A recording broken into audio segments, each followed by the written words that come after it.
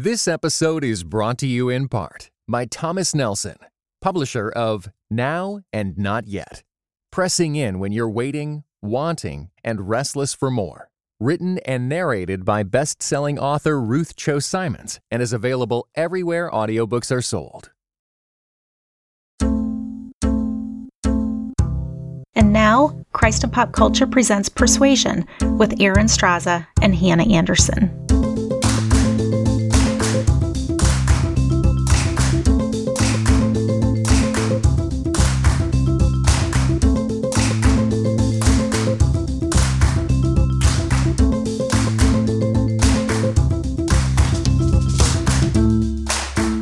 Hello, everyone. I'm Aaron Straza, and with me is Hannah Anderson. We're your hosts for Persuasion, the place where fine ladies, rational minds, and the best kind of company gather to discuss all sorts of ideas and issues. Today's episode of Persuasion is sponsored in part by Lifeway's Christian Standard Bible. It's a translation that presents the truth of God's Word with accuracy and clarity. The CSB equips today's readers for lifelong discipleship with hundreds of designs to choose from at csbible.com. I'll get that posted in the show notes for you so you can check it out later, because right now we have the final installment of our For God and Country series. If you've been listening along, we sure hope you have, we've been tackling a variety of ways that faith and politics collide. So important in this season. And as we talk through these things, our aim has been to gain some clarity in how we think about and hold to our political perspectives. Now, Hannah, one way that I have been especially challenged throughout all of these conversations is that I feel like my view of how I can invest in the common good has really expanded. Almost like there are so many ways that I could be involved and could contribute. It's actually been kind of exciting and challenging. I think give me a little bit of hope. Yes, I've really appreciated the opportunity to reframe the political discourse around common good, serving our neighbors well, and kind of moving it outside of just electoral politics. I think a lot of times when we hear people talk about politics, quote unquote, what they really mean is that cycle of electoral power, where people are just going from candidacy to candidacy, trying to amass positions. And what we tend to see, at the grassroots level is not the actual working of government or, policy making. We tend to see the fight and the struggle to be in positions. So it's been helpful to me to kind of take that step back and say, wait a minute, what's the whole point of this? Yes, we're in the middle of an election cycle. Yes, these are real questions, but what's the point? Why are we even doing this? Why are we dragging ourselves through this horribleness? It feels like there's a better connection in my mind now that there are some people who we elect and they are in the day in and day out running of society, of our local governments, and then on up to state and national. So we have those people who are dedicating all their time, day in and day out, getting those things done. But that's not all there is. It's not just those politicians doing their jobs. It's also all of us as citizens. It's what work are we involved in? What's our community involvement? What's community service or charity work? There are all of those pieces, and that all works together to create the sort of world, society, life that we want to live. And that has been really exciting to me to see that there are so many ways to invest. And it's not any one thing. It's not just becoming a politician and needing to be driven by the popularity vote of the day. It's not just that. It's not just giving my one vote. There are all kinds of things that contribute to my participation to the common good. And so I hope that all of you listeners out there have felt that same sense of, I'm going to say relief, that it's not just one thing and it's not just that situation of politics where it feels like it can be a little bit on the dark side. Yeah, and I think taking this approach gives us a little more margin, a little more breathing room, like you're describing, but it also informs the process of elections. So it's almost as if coming back, broadening out, talking about creating public policy, communities that flourish, thinking about the question of political involvement as one of seeking the common good isn't just necessary for our own kind of emotional capacity, but it also gives us perspective when we do have to elect people, because there is a very obvious feature of political life, which is the electoral process. It is something that in our modern world, our modern concept of government, that we do have this responsibility to be part of choosing who will do this work, who will be tasked with pursuing the common good. And so we can escape the election cycle, but I do think framing it this way helps us within it. I think so too. And I think that it gives us some answer or clarity to what I'm hearing from a lot of people, is that voting can feel like such a weight or a burden. Like, instead of it being this honor or privilege, which a lot of us still can feel that way, there is also this weight or burden of like, oh my goodness, who do I vote for? And especially in this season, I think so many people are feeling confused and worried about, what will this vote mean? What is it that I am voting for? And there's a swirl around it because of what we have going on in our country today. I think people don't know what to do. And so I'm hearing a lot of that. Like, I don't know what to do with this vote. You know, what I'm hearing too is, how could we have millions upon millions of people in the United States that are eligible for election, and we end up with these two candidates, or these three or four or five? Right. Because we don't want to be naive. The presence and the largeness of the election cycle is not something maybe that we like, but it is what it is. It is dominant in our public conversation. And because it looms so large, because so much has been attached to it and fixed on it as this is the most important election cycle of the century or whatever, because of that, it can make our participation within that very weighty. And so part of what we need to do in reframing this whole conversation is, yes, remember the purpose, remember the larger purpose of creating a flourishing society, of working toward the common good. This isn't necessarily a battle. This isn't a fight that we're trying to win. We're trying to create communities where even our ideological opponents can flourish in their pursuit of true flourishing. Even if we reframe that, we also have to remember that there are pressures and tensions on us that want us to make the election and our vote the most important thing. And I think it's important for us as voters to kind of grapple with what exactly is happening in our vote, not what other people tell us is happening, but what is truly happening, and what is our relationship to the process. What is our relationship to the vote that we are going to cast? And really, what are we responsible for? What are the limits of our responsibility? What are the limits of what we can and can't control?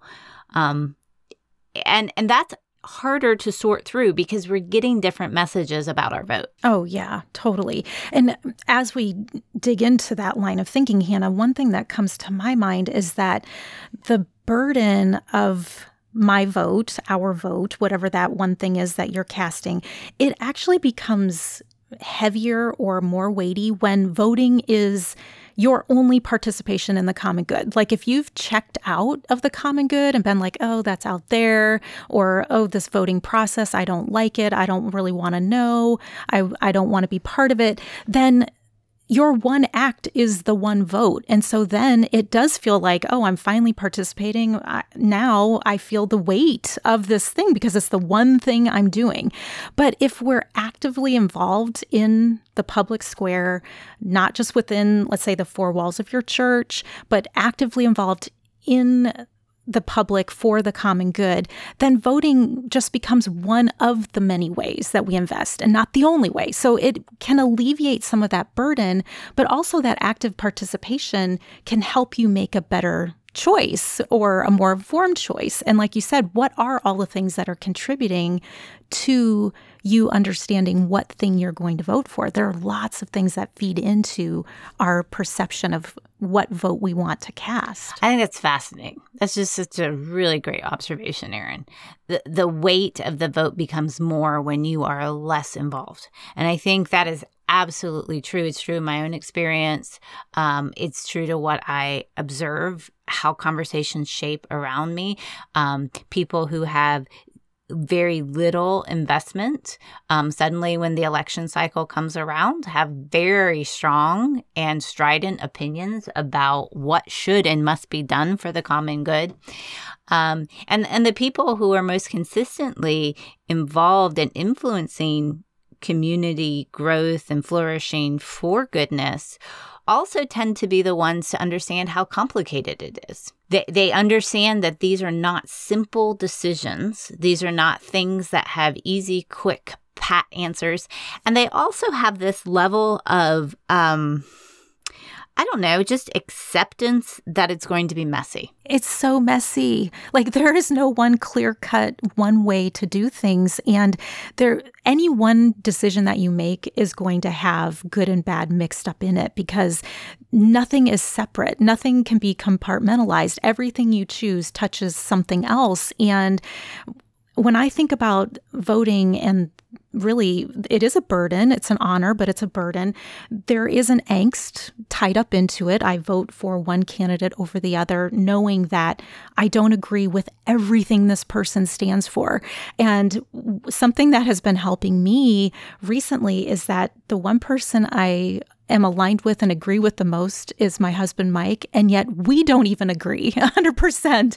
And how he does things, some of it I don't like. And the way I do things, it's probably not what he likes. But I can't have 100% agreement everywhere. How do you live with that tension? How do you live with knowing that what you choose will have some negative impact on someone? That's hard, but it's the reality. There's no one vote that's going to be perfect or pure or right. However, having said that I agree with you completely. And Nathan and I vote differently on things. But that's not what I hear. What I hear from people is there is a way to achieve purity. There is a way for your vote to either convey a kind of righteousness to you, to give you some sort of moral standing over the person who votes differently than you do, or there's a way to keep yourself from being tainted by a vote. So I see this almost theological framing of the vote that we don't come out and say, well, some people do. Some people come out and say, if you're a Christian, you have to vote this way, and there's a moral angle to it, and it's sin if you do this.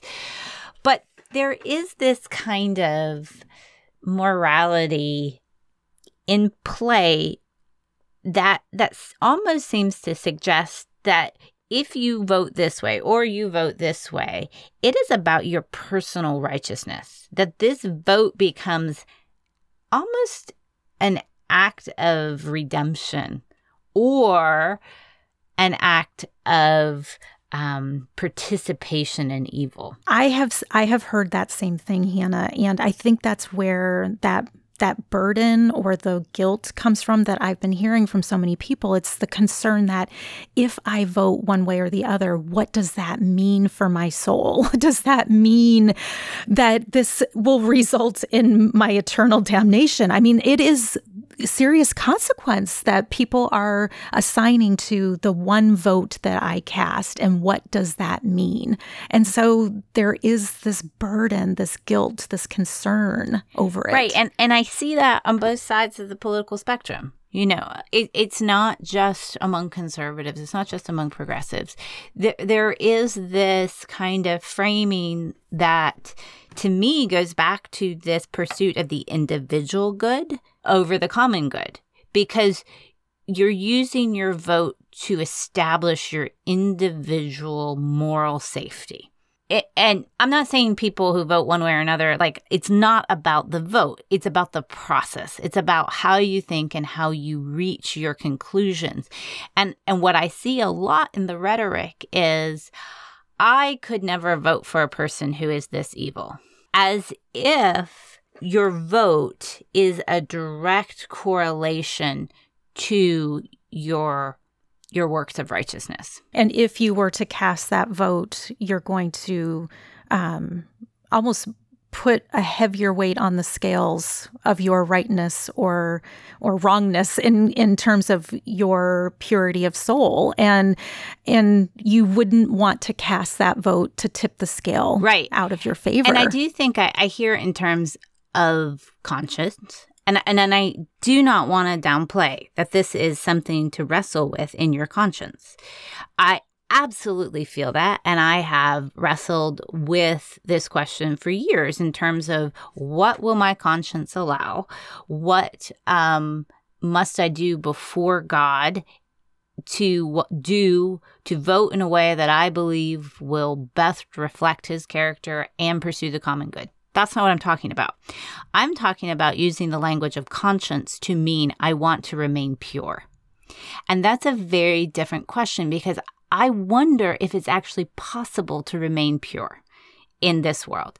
And whether we're trying to use our vote to kind of to self-justify. That's a very different question than my conscience is bound. And I think sometimes we use the language of conscience when we really mean, I can't handle the brokenness of this world and I just want to withdraw and be able to pick the vote that will make me feel untainted. And I think some of this also comes back to how we order our value system of which things win out in terms of what we assign as right or wrong, or more right or more wrong. And we have these rankings, and maybe those rankings move up and down within our top 10. But if my number 1 is your number 7, then our votes may look different. And yet we're not saying that all of these 10 things are needed and necessary in a good society, but depending on my perspective and depending on which thing I value ahead of another, that's going to change how I process the candidates or the issues or the policies.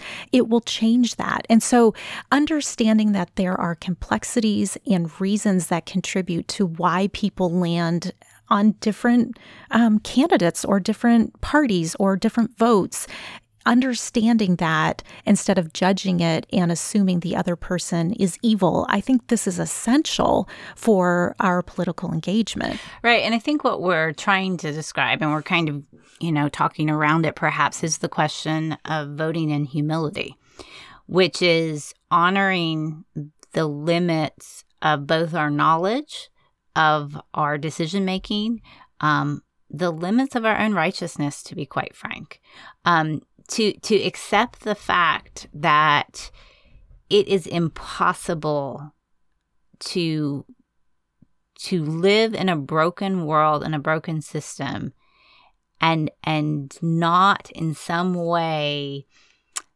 be unsatisfied with your options. And to make not an unprincipled, pragmatic decision, not an ends justifies the means decision, but what I like to call a principled pragmatism, where you have collected as much information as possible. You have wrestled with it. And part of that humility of wrestling with it means understanding that these are imperfect decisions because you're in an imperfect context, and that other people are also making imperfect decisions. And if the standard becomes, well, I've made a perfect decision and you should have made the perfect decision too. Right. Then we've moved away from humility that accepts our limits and the limits of a broken context into a realm of self-justification that uses a vote to establish our righteousness. Hannah, what you're describing here is a different way of processing and thinking that we need to wrestle out and grab onto, but that's not always easy. I mean, we need to have these conversations to see that there are a lot of things feeding into them, and to see how we can think it through in a deeper way. And something that we've discussed and appreciated so much about Christ in pop culture is the way that we've had these conversations, and it's just challenging us to embrace the complexity. I was able to chat a little bit with our editor-in-chief, Alan Noble. I'm sure all of you listeners out there are familiar with Alan. He writes about politics and faith quite a bit, and he recently had an article with Public Discourse, and I had the chance to talk with him a little bit about how we can think more clearly about these things. Well, one of the things I really appreciated as you talked through this frame and this idea of valuing truth, and when we don't, what will happen, you gave so many good examples of how the manipulation of truth contributes to chaos in very real ways. And the examples that you gave, I could remember them from over the past few years. And it was like, oh yes, I do remember how there's this question of even how many people were at the inauguration, and photos show one thing, but he's saying something completely different. And then almost as if, oh no, those photos were taken from a different angle, so then that's why it looks different. And just even that one incident, it reminded me of how unsettling it was in me when I was reading about that and trying to figure out, okay, well, what is real? What is true? And it really does erode at the core of, I see these things and I know what they mean. And it really tosses it all up in the air like, well, maybe it means this, maybe it means something else. And I think that word chaos is the thing that I feel like has been the thread over the last couple of years.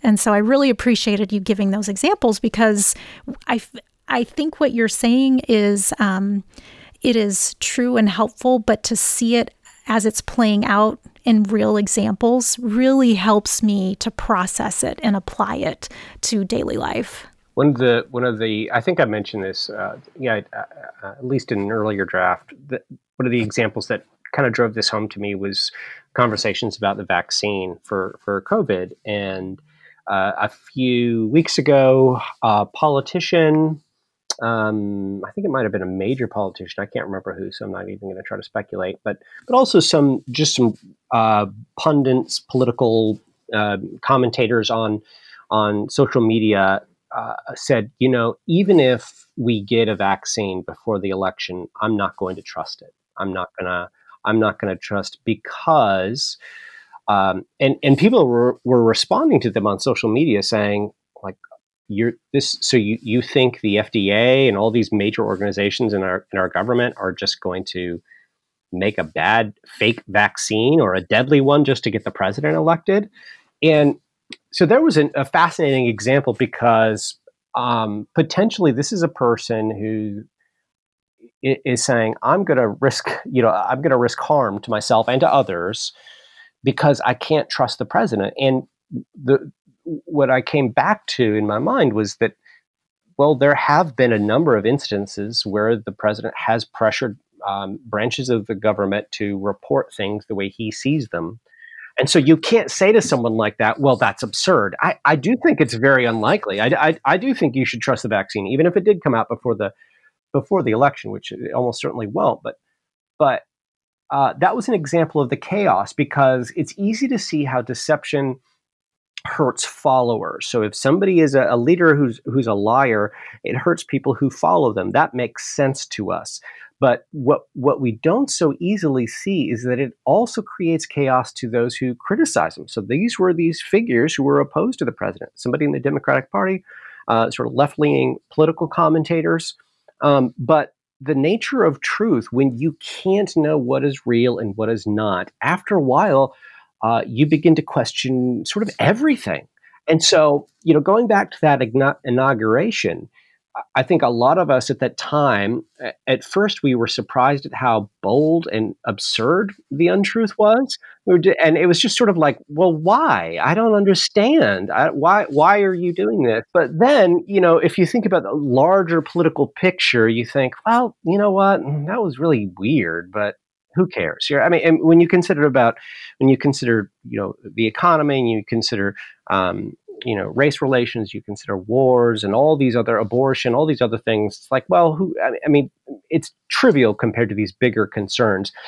But I think what we've seen over the last 4 years is that we don't get to isolate those sort of incidences, that it turns out that if you sort of shrug your shoulders and say, well, this is trivial, it's not worth spending our time bickering about how many people are at the inauguration. Well, yeah, in a normal presidency, it wouldn't be. But when there's this pattern of telling people, trying to convince people that their eyes are wrong, it doesn't stay to the trivial things. It spreads. It moves to policies. It moves to the way that the president talks about the press and citizens. And that, I think, was a mistake that was made by many people, is that when these trivial lies or deceptions were presented, we were able to shrug them off as unimportant. But it spreads. The chaos spreads. Aaron, it's one thing to have the conversation about how we will behave, how we will think through a process, how we embrace our limits of what we can control and what we can't control, how we make decisions with imperfect options. And all of those things, in my mind, kind of relate to what is my responsibility? What am I to do with the choices that have been presented to me? How am I supposed to engage with what I can control, which when I step into the electoral booth or put my envelope in the mail is I can control the decision I make to put a check by whoever's name. But it's a totally different conversation to come around and say, there's so much outside of my control. And at the end of the day, my one vote is important. And my participation in common life is important. But still, there's a lot that I can't control, that's out of my hands. And how do I live at peace with knowing that I have to participate in this, but I also am not the only one participating in it? Yeah, oddly enough, we live in a country where everyone gets a say, and those says don't all line up together. Oddly enough. In perfect harmony. Oddly enough. I know. Yeah, that's really the question, is being involved and doing your part and knowing it's still not all on you, but yet we are called to something. And I think that the difficulty here that I'm seeing so much in the concern or the angst of who's going to win and what's going to happen to our country, I feel like there's this underlying concern and fear that's driving us to assume that we have more power over the world than we do. I've even found it interesting or funny, Hannah, that the conversation goes, well, God is in control and he's blessing our nation when my candidate wins. But when the opponent wins, it's a sure sign that God is punishing us for our sins. We're under judgment. Yes, our entire country is on the verge of collapse. And it's all because of our votes. Like, there's so much sense of like we had the power and we've lost the power. And I do think you're hitting on something here that's so important, is that we think we have control, and we also think that the way that we are doing things is going to be the sure sign that God is for us or against us. And that to me seems a little bit out of bound and a little bit presumptuous, that we actually have this much power over the entire world. I think it's just too much. And you're pointing us back to the humility factor is really key here. We're doing our part, but that really doesn't mean that I am going to control and sway the entire universe. Right. And I think this vision of how much power we have and don't have, and the fact, like you said, that we often think we have more power than we do, also explains why we have so many power struggles.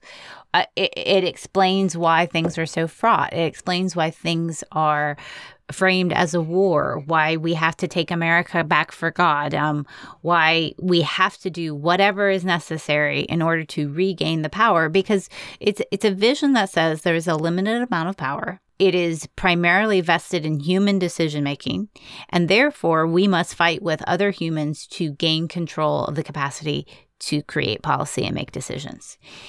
And what it does is it removes God from the equation. And it mistakes the process of politics as the way God is establishing what he wants on this earth. And I think we have to go back to this. It's a paradox. Don't get me wrong. Human will and God's sovereignty and God's control is one of those central paradoxes of the Christian faith that just will stymie you if you let it. But we have to understand that this is also in play in our political discourse. This fundamental question of human will and what we can control versus what we can't, that ultimately God is at work even in the midst of decisions that may not go the way we hope they would go. And to almost see the end as a justification for God's will, like whatever happens is what should happen as God's will. I think we need to reframe that as well. And I think in addition to that, it's reframing what is my role, because regardless of who is in the White House, we have a part to play and we have work to do, meaning there are things that we need to do day in and day out that contribute to the kingdom and to caring for our neighbors and building the common good. And whoever is in the White House, that does not change my mandate. I still have work to do. And whatever is going on in government, I still need to depend on God to help me to lay down my life, to be a sacrifice for others, to serve those in need, to refuse to give in to hopelessness or fear. Those things remain steady regardless of who is in the White House. And now that I have had plenty of adult years, I've seen lots of shifts between the powers that be in the White House, and really my mandate has remained the same.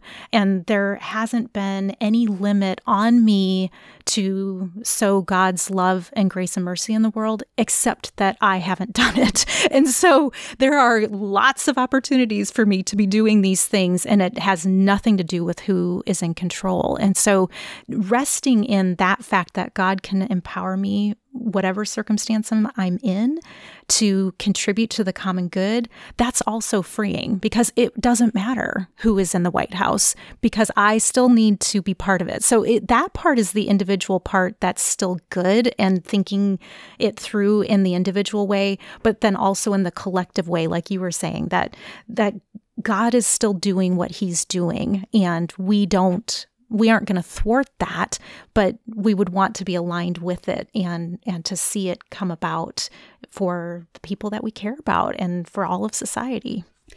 And if that is the conclusion of this series, if that's what we take away from talking about God and country for 6 episodes, it will have been worth it. this vision of pursuing the common good, resting in the faithful sovereign care of God, who is Lord, regardless of who is sitting in the White House or anywhere else in power, that as Christians, we are called to participate in our communities, to create policies and structures that promote the flourishing and the good of our neighbor. But at the end of the day, we are citizens of heaven. And while these things matter, they are not ultimate. We can still be about the work of our Father, regardless of who wins an election cycle. Amen. Well, that does it for this episode of Persuasion, and it wraps our series for God and Country. I'll make sure that all of those episodes are posted in the show notes so you can catch any that you've missed. And we're so glad that you contributed to the conversation. And if you aren't completely fatigued by political discourse yet, please come and join us on Twitter in conversation. We're at Persuasion CIPC, and you can always join us in the Christ and Pop Culture Members Forum for more discussion on these ideas. If you're not a member, you can become a member for just $5 a month and support this podcast and the other podcasts in the Christ and Pop Culture Network, as well as the articles and discourse that's happening in this community. Thanks again to Lifeway's Christian Standard Bible for supporting this conversation. Persuasion is produced by Jonathan Clausen, and it's part of the Christ and Pop Culture Podcast Network. You can give all those shows a listen at christandpopculture.com or search for Christ and Pop Culture in the iTunes store. Thanks to you for listening to Persuasion, and we will catch you next time. You have been listening to Persuasion with Aaron Straza and Hannah Anderson, an official production of the Christ and Pop Culture Podcast Network. Please rate and review the show in iTunes, and check out our other shows at christandpopculture.com/network. Theme music by Maiden Name.